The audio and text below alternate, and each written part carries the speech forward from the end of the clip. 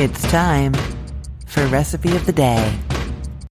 Did you watch the show Glee back when it was on? You know, they have those mashups where they take like two songs and mix them together. I think they do it in the Anna Kendrick movie Pitch Perfect as well. So that is for singing and music, but we also do it in the kitchen all the time, right? And so today, to celebrate the almost weekend, I have a perfect, fun, delicious mashup for you.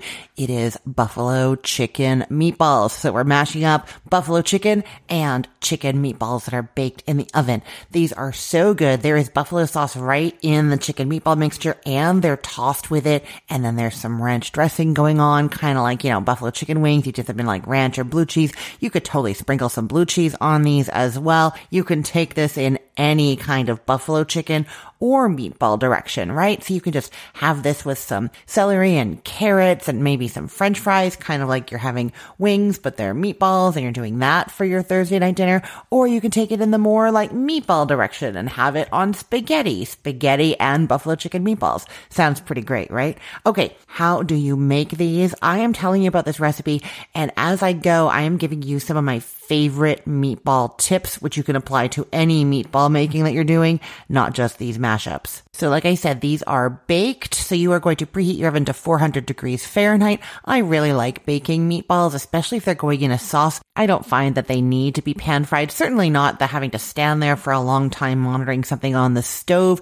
It has to be pretty amazing and make a big difference for me to want to do that. In this case, if I do want that little browning and crust on them, but I'm baking them, I put them under the broiler for the last couple minutes, and that gets some of that caramelization going. So totally done in the oven, no pan frying going on here. Ovens at 400 degrees Fahrenheit. The recipe says to line a baking sheet with parchment paper, but if you're going to be using the broiler, you might not want to do that because parchment paper can burn under the broiler. The only reason the parchment paper is there is to help them not stick to your pan. So if you don't use the parchment paper, they might just stick a tiny bit, but probably not that bad. Either way, whether it's the parchment paper or the pan, you are spraying with cooking spray. Then you are mixing together some buffalo wing sauce with some butter. Now, buffalo wing sauce does already have butter, or well, the store-bought stuff has like butter flavored oil in it. You're adding more, and the real butter is getting mixed in there, and it just adds a little extra layer of richness. So mix those things together, set it aside for a second. Then you are doing one of my favorite meatball tips. So we know that whenever you're making anything with ground meat, over mixing it is going to make it tough. And that's because all those little like shreds of meat, the strands of meat in your ground meat, those are getting all smushed together and made smaller and smaller. And that is what makes them tougher. You want them to have that looseness still. That is what makes them juicy and tender. But when we're adding all kinds of ingredients and stirring, then that's breaking those up, and that's what's making it tough. So our goal is to mix things together without over mixing. And the best way that I know how to do that is to mix everything else together first. Make sure you know that it is all well combined, and then add your ground meat. And then it just needs a little bit of a mix to get thoroughly combined with those other ingredients that you know are fully distributed and mixed at that point. And then you don't have to mix it as much, right? So you're going to get a big bowl, and you're going to measure in a half cup of plain breadcrumbs, an egg, a half teaspoon of garlic powder, a half teaspoon of salt, 2 tablespoons of that buffalo sauce that you mixed with butter. Mix that all together until it's really well combined.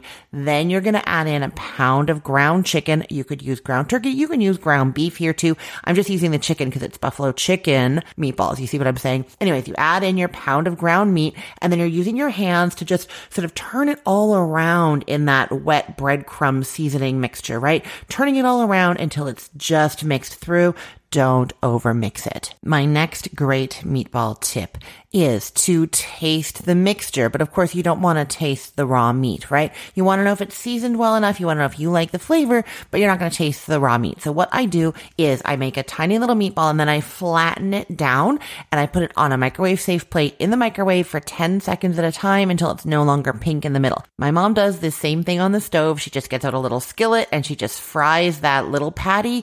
And then once it's cooked through, you taste it. And then you know if it's seasoned enough.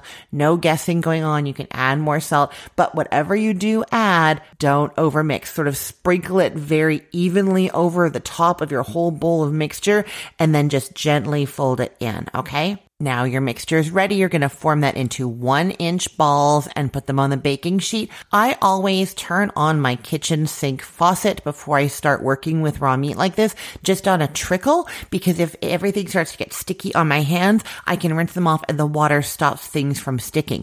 Too much wetness on the hands, though, can make it hard to shape. You're kind of trying to find a balance between that meat being sticky enough to hold together, but not so sticky that it's sticking to your hands. You see what I mean? So get that faucet going, and then you're making 1-inch balls. You're going to get about 20 to 24 of them, and you're arranging them evenly on your baking sheet, and then they go into the oven for about 20 to 25 minutes until they're no longer pink on the inside. Like I said, if you want a little browning on there, you can then turn on the broiler for a couple of minutes, get them sort of 6 inches from the heat source, brown on top. You can flip and brown the other side too.